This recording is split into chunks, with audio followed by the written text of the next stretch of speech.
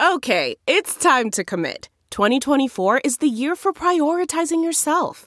Begin your new smile journey with Byte, and you could start seeing results in just 2 to 3 weeks. Just order your at-home impression kit today for only $14.95 at Byte.com. Byte Clear aligners are doctor-directed and delivered to your door. Treatment costs thousands less than braces. Plus, they offer financing options, accept eligible insurance, and you can pay with your HSA FSA. Get 80% off your impression kit when you use code WONDERY at Byte.com. That's BYTE.com. Start your confidence journey today with Byte. Hello. Hello. Welcome to Philosophy for Our Times, bringing you the world's leading thinkers on today's biggest ideas. I'm Ricky, production lead here at the IAI. And I'm Darcy, and I work in the editorial team here at the IAI. Today we've got a head-to-head for you, philosophy versus science, featuring Professor of Theoretical Physics, Marika Taylor, and philosopher Julian Baggini. This took place in 2022 at the How a Light Gets In Festival in London, the philosophy festival that we produce here at the IAI. Darcy, how did this head-to-head go?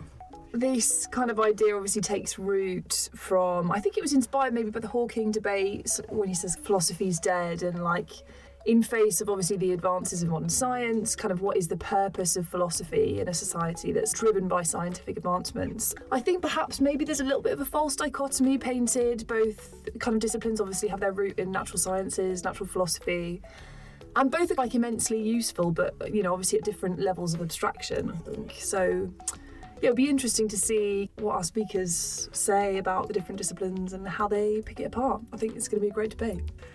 Is philosophy useful?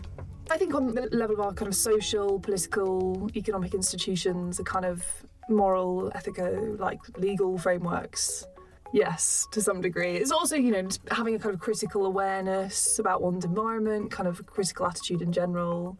I personally think the world would be a better place if everyone was made to study philosophy at GCSE level at least, maybe A level. Yeah. That's in the UK. And you want to obviously eradicate all STEM.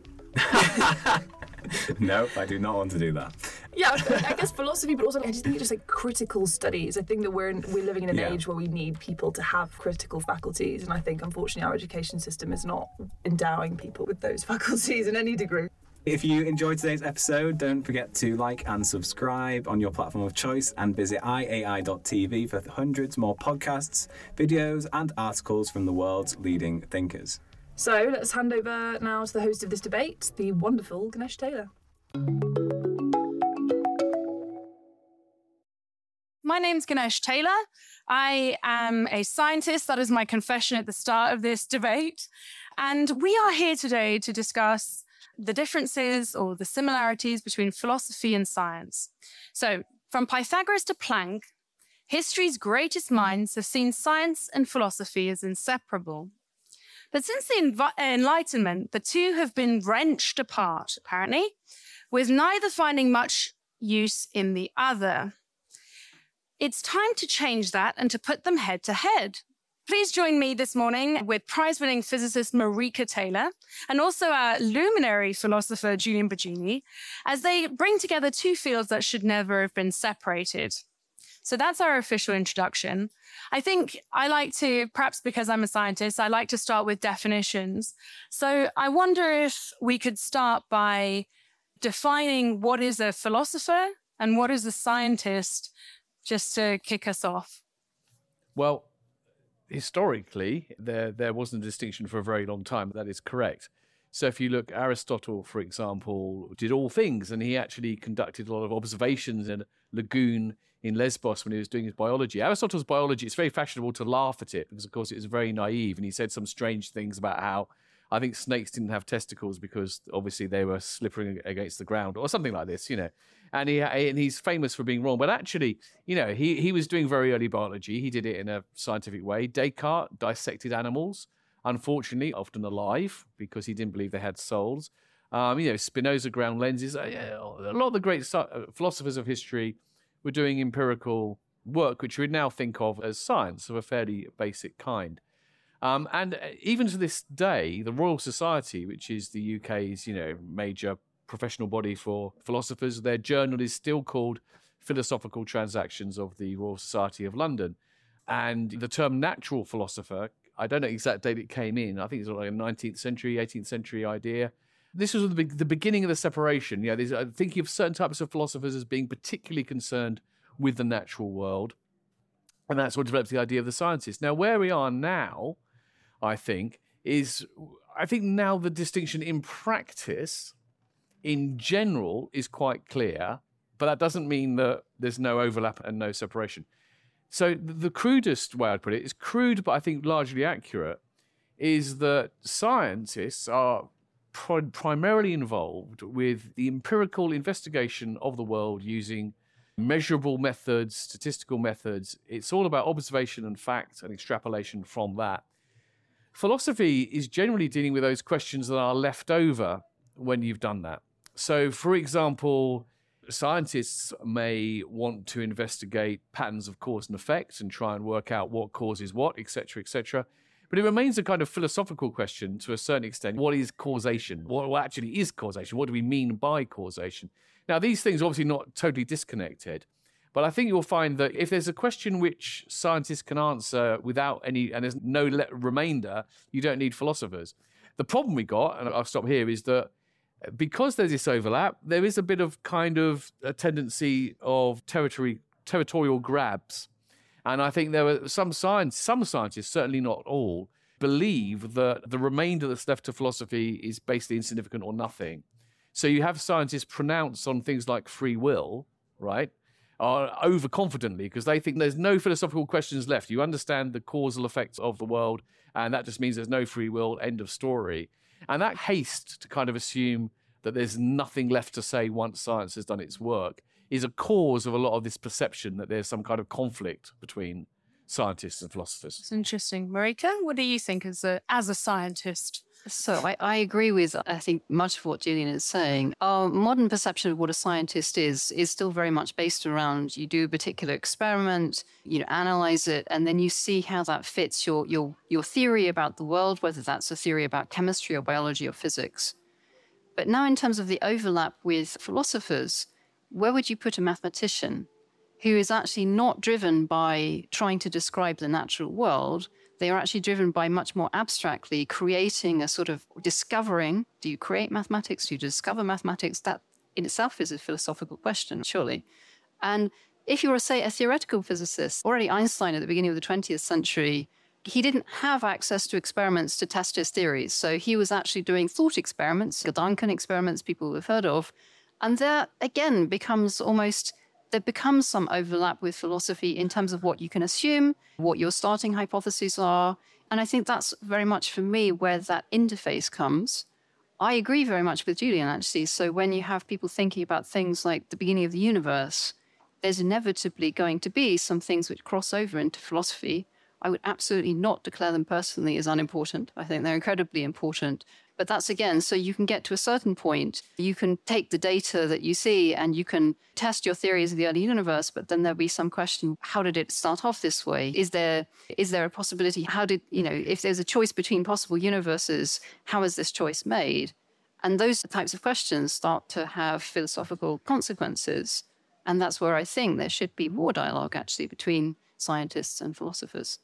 Yeah. Is there anything you immediately want to come back on that? Well, no, I think that's true. It's interesting that Sabine Hossenfelder, the physicist, wrote a book recently, which is like Physicists' Answers to the Big Questions was the headline. And, she was talking about the early universe thing, and I think that's true. Now, I mean, she makes the comparison, which I thought was quite an interesting one. People are very critical of a lot of creationists, quite rightly, I think, for having these completely fantastical theories about the origins of the universe. And I think they're completely non-scientific in a sense. They're not based at all on any scientific data at all. They're completely speculative. So I think she overstates the point about the comparison with science. But she's saying once you're getting science to hypothesize about what happened before the Big Bang, because in terms of what is observable, the Big Bang's as far as we can go, right? In a strange way, we can observe the Big Bang. Correct me if I'm wrong, because we can observe its after effects. We can't observe anything before that. So as soon as you go before, you are in the realm of speculation. Now, speculation's fine. It's good to do some philosophizing about it. It's interesting. And sometimes, I don't know if this is the case, again, the physicist will correct me if I'm wrong, it may be the case that sometimes what starts as speculation, which initially you have no idea how you might test it, over time, perhaps someone thinks, actually, do you know what? I've got a way of testing that, and it could become scientific.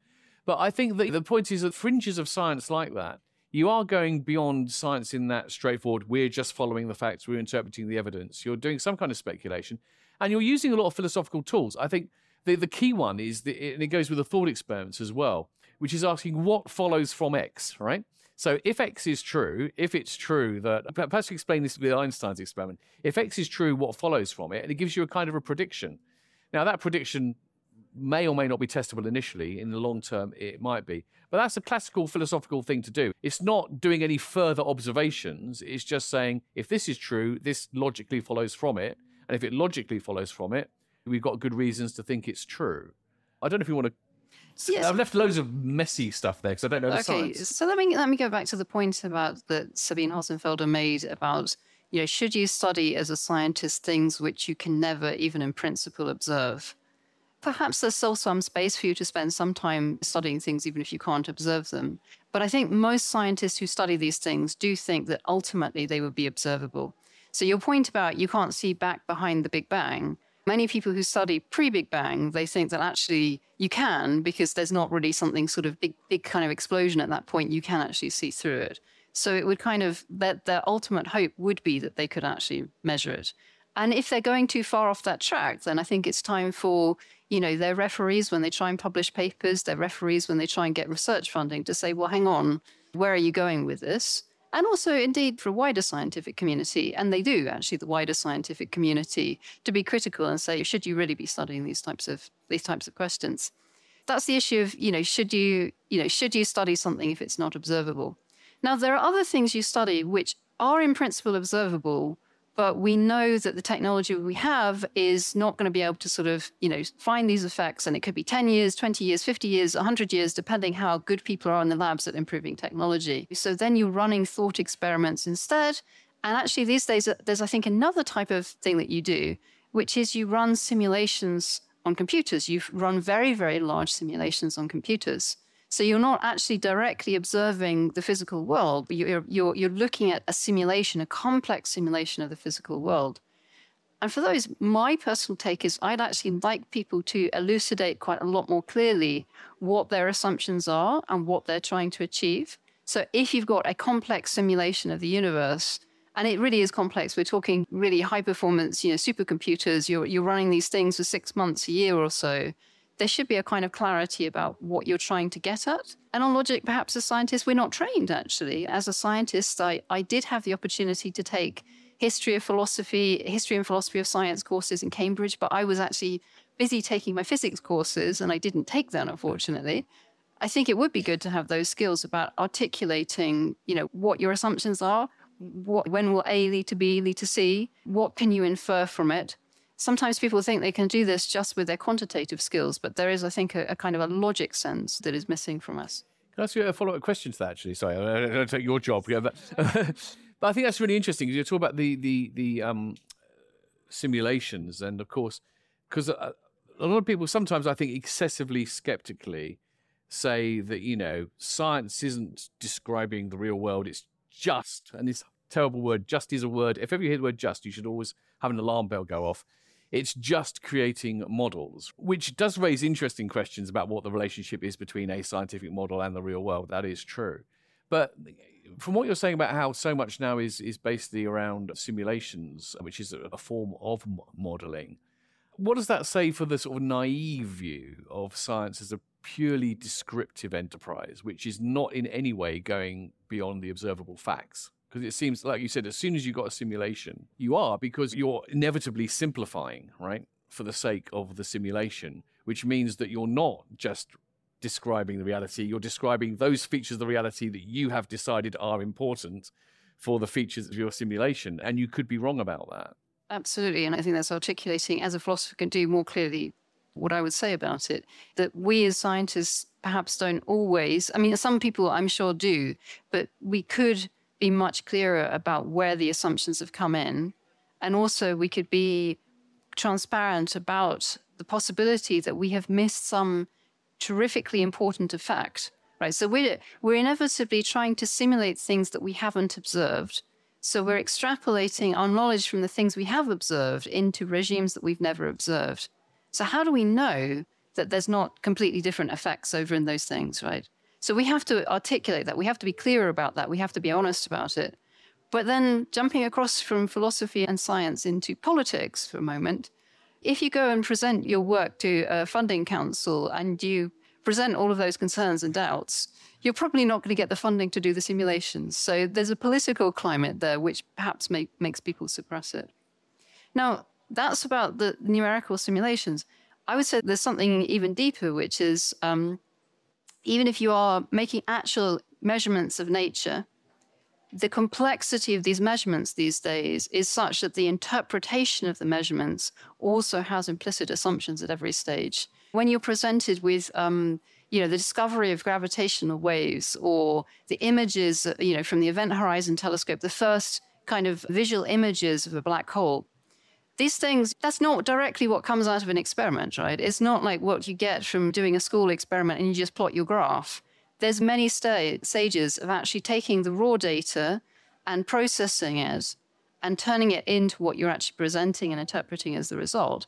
And there's an awful lot of assumptions that go into that. And again, we're always extrapolating, right? Because we're saying, okay, we're going to remove the dust, for example, in an astronomical image, but we're extrapolating our knowledge of the dust in the galaxy to the dust in the wider universe, right? We always have to extrapolate our knowledge. We always have to make some, in a sense, assumptions even there.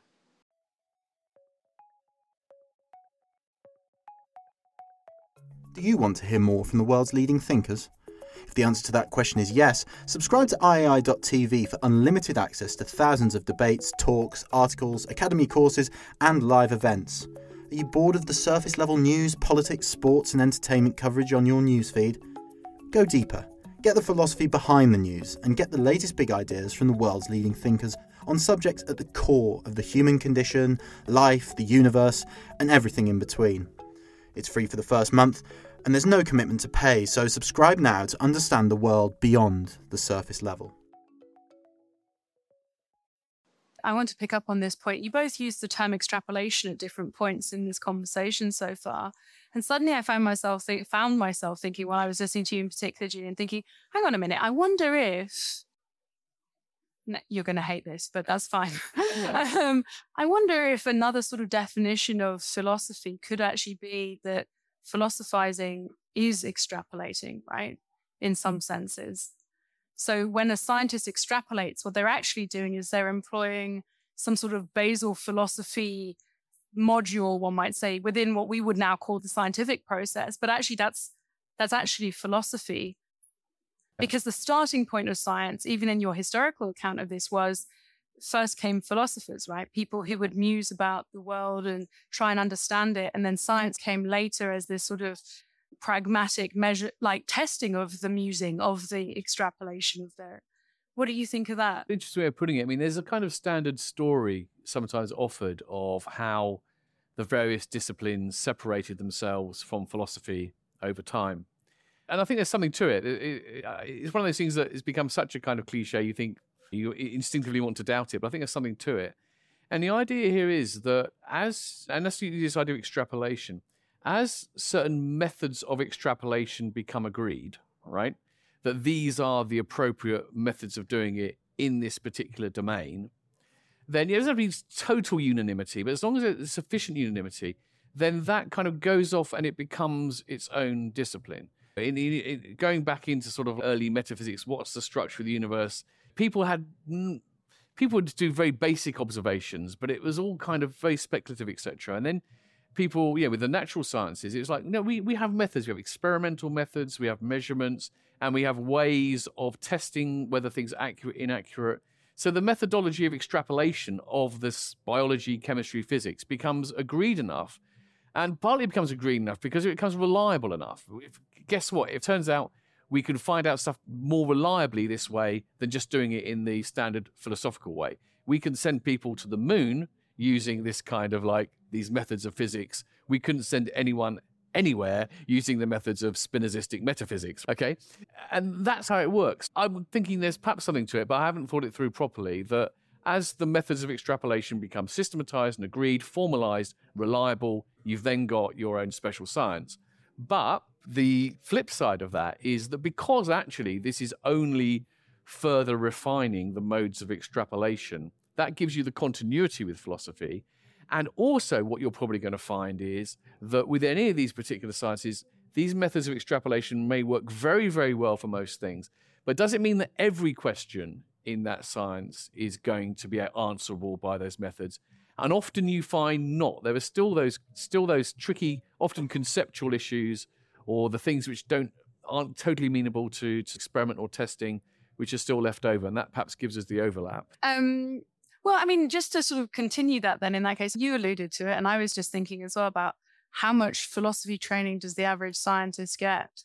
I think I did one module during my master's. What about you? Did you? So I think there's very little training in philosophy. And again, some of this goes back to not quite politics, but, the separation that's occurred because philosophy tends to sit in humanities faculties and universities, and the science faculties are quite separated. Modern teaching is complicated enough. So if you start saying, can we send you, a scientist over to take something in philosophy, it just gets complicated. You don't get to talk to each other. But I think there is a gap there. It's also the case that some philosophers come to science conferences. There are some meetings. But in my 20-odd year career, I've probably only been to conferences a couple of times, actually, with philosophers. So, and then, of course, there's some scientists who are very interested in philosophy, but that's not quite the same thing. Right. So. Yeah, I mean, that's interesting as well, because I think that perhaps there was a time when philosophy of science, at least in the English-speaking world, was not done with a great deal of knowledge of science. It was done a little bit armchair, not very involved. Now, I understand those days really have passed, but it still very much depends on which one you're talking about. So, interestingly enough, I speak to, there's a philosopher of biology, Samir Okasha at Bristol. He's got a very good reputation. And if you speak with a lot of biologists do know his work. And he does go to conferences in which there are biologists and philosophers. And it does seem like there's close working together. Now, the philosophy of physics is huge, right? There's a lot of philosophy of physics, and a lot of theoretical physics is obviously philosophical. But I don't know, what you said has reminded me of this, that in the past when I've been discussing with physicists about philosophy, a lot of them are very, very polite and very positive about philosophy of physics and sort of agree that there's this huge philosophical dimension to physics and everything. And I've asked the question, so which philosophers of physics are really informing the work of theoretical physicists? And often sort of they can't name one. So it seems a bit weird. The philosophers of physics really do know their physics these days. They really do. You can't get away with being a top level of philosopher of physics without knowing your physics. But it sounds like still at the front line, they're not really working alongside. They're almost like these parallel tracks. Is that right? I think it is. And I think it's about almost the level of specialized knowledge that there is in disciplines. So theoretical physics is not one discipline. It's, it's spread over hundreds of different conferences, and people will be focused on some particular phenomena. And what they want to discuss in the conference as a scientist, they want to discuss the details of that phenomena. And persuading those scientists just to go to a conference in a neighboring area, they won't be willing to do because they're just really focused on pushing forward these things. So they'd almost, I think, see engaging with philosophers as a luxury. That would be something to do in the 8th day of the week. If they had an 8th day of the week, they just don't have time to do it. And I think that's probably, so it's not that it isn't valued and respected. I've never felt that. I think it is valued and respected. It's more people just don't have time to engage with it. And yet, I should be honest here and say that I'm actually quite an outlier. I'm quite weird because I have side interest in writing in sociology, and I also use my theoretical physics to model finance. So I'm quite an interdisciplinary person by how I like to work. But I would actually like to see much more of people coming in and, that you by default have somebody sort of coming into a big plenary conference and giving an update on what's been going on in the world of philosophy of science, philosophy of physics. One thing that interests me about that is that sometimes people think that this lack of co-working, as it were, is in itself damning, and it isn't necessarily. So I think it was Richard Feynman who said something like this famous thing that philosophy of physics is as useful to, or philosophy of science is useful to scientists as ornithology is to birds, right? And Alan Sokal, who famously did that hoax, he's a physicist, said that he didn't see this as being a critical comment because ornithology is not supposed to be useful to birds, right? If you think the purpose of ornithology is to help birds, you've misunderstood ornithology. In the same way, there's a lot of philosophy of physicists. It would be nice, and maybe there are bits of philosophy of physics which are of as use to physicists, but it's not necessarily doing the same thing. It's trying to find the way to conceptualize and understand what physics is and what its findings mean, which may or may not be useful. So I think that when people kind of point to the so-called uselessness of philosophy of science in actually helping scientists, that may be a misguided way of looking at it. It's not necessarily meant to help scientists do their work. It's to help us understand what science is and how to interpret scientific findings, which scientists may or may not be interested in. It's interesting. I mean, I found myself thinking just a moment ago, as I said, I'm a biologist, and you've both alluded to the fact that physics, maybe by virtue of how difficult it can be at times to observe it, maybe is a little bit closer to philosophy and already has quite a strong connection between the sort of philosophy of physics and theoretical physics and whatnot. In biology, I don't think I've been to a single conference where anyone's ever even mentioned the philosophy of, and like, it's just not a thing. And so then I found myself thinking, gosh, maybe this is humble pie time for me. Perhaps we sort of inadvertently learn some rudimentary philosophy on the job, as it were, and we're told we're doing science, and actually what we're learning, because of course hypothesizing is a big part of our training, right? When I got my doctorate, my doctorate of philosophy, I got a DPhil, right? Philosophy was in the titles. It's one of those quirks of science. You have to learn how to hypothesize, but suddenly I thought, gosh, maybe we're sort of learning to do this with an absence of philosophers. It's like almost like a cottage industry, as it were, where you sort of pick it up as you go and you use it, you don't think anything of it. Whereas actually, I'm sure when people study philosophy, there must be rigor and methodologies and things, which perhaps could actually be quite helpful to scientific training in terms of hypothesizing or extrapolating and all these sorts of things. I do think in most disciplines, I don't want to get too harsh on specialization because you have to have specialization these days. Things have got to a level where you can't just be the generalist. So specialization is not in of itself a bad thing.